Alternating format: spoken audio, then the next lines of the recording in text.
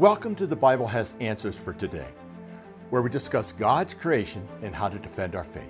I'm your host, Mike Riddle, and our challenge for today is the Bible outdated? Well, the Bible is a book that was completed over 1,800 years ago. How can a book that was written so long ago still be relevant to today? We hear things like this today. Science can explain the universe without any need for a creator. Scripture is outdated and fossilized and needs to grow and change with modern times. We have new ways of understanding truth, or the church will continue to be even more irrelevant when it quotes letters from 2,000 years ago. Has our modern culture and science really outdated the Bible?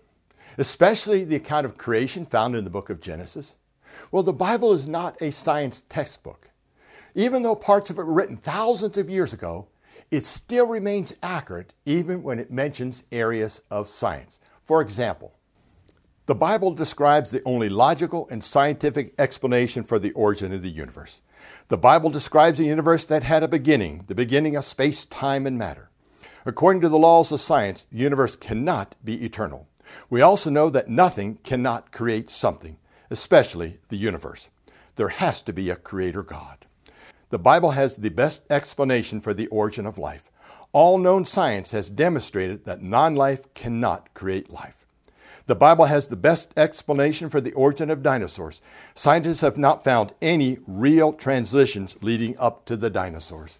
The Bible teaches God created dinosaurs on day 6 of creation, meaning dinosaurs and people lived at the same time. It did not die out 65 million years ago. The fact that we're finding soft tissue, proteins, DNA, and carbon-14 in dinosaur bones has confirmed the Bible to be true.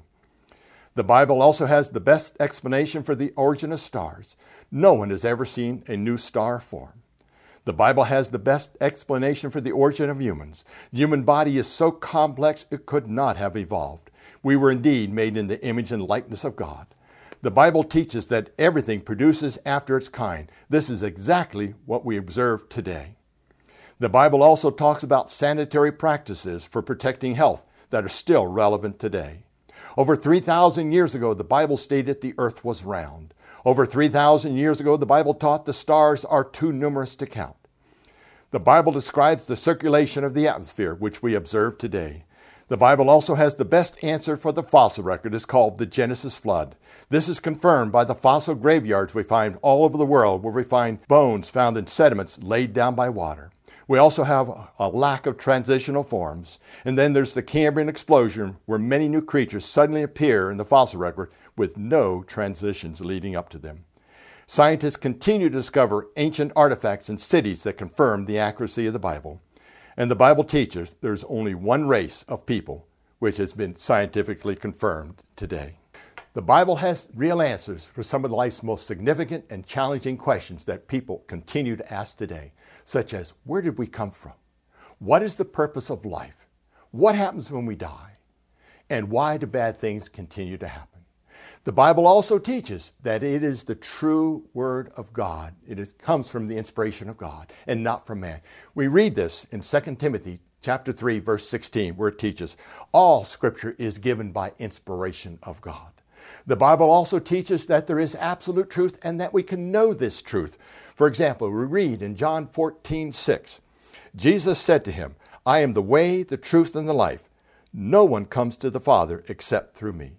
We also read in John 17:17 that there is absolute truth, where it states, sanctify them by your truth.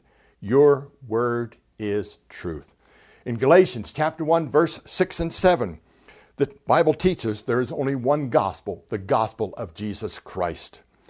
We read in Romans 1:16, for I am not ashamed of the gospel of Christ, for it is the power of God to salvation for everyone who believes. The good news of the gospel, Jesus Christ's life, his death on the cross, and his resurrection continue to change lives throughout the world.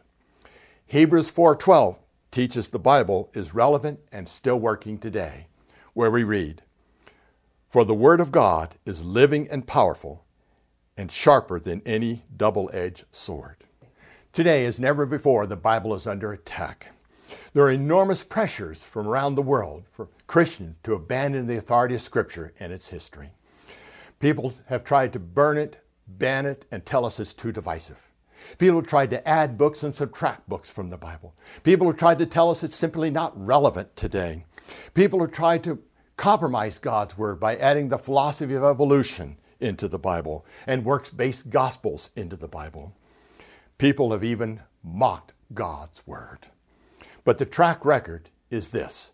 And we find the track record in Matthew chapter 24, verse 35, where it reads, "Heaven and earth will pass away, but my words will by no means pass away." All throughout history, people have mocked God's Word, tried to ban it, and tell us it's not relevant. All those people throughout history are dead today. And all those people today that continue to mock God's Word, they too will one day die. And God's Word will remain unchanged. We have answered the challenge. Is the Bible outdated? And the answer is no.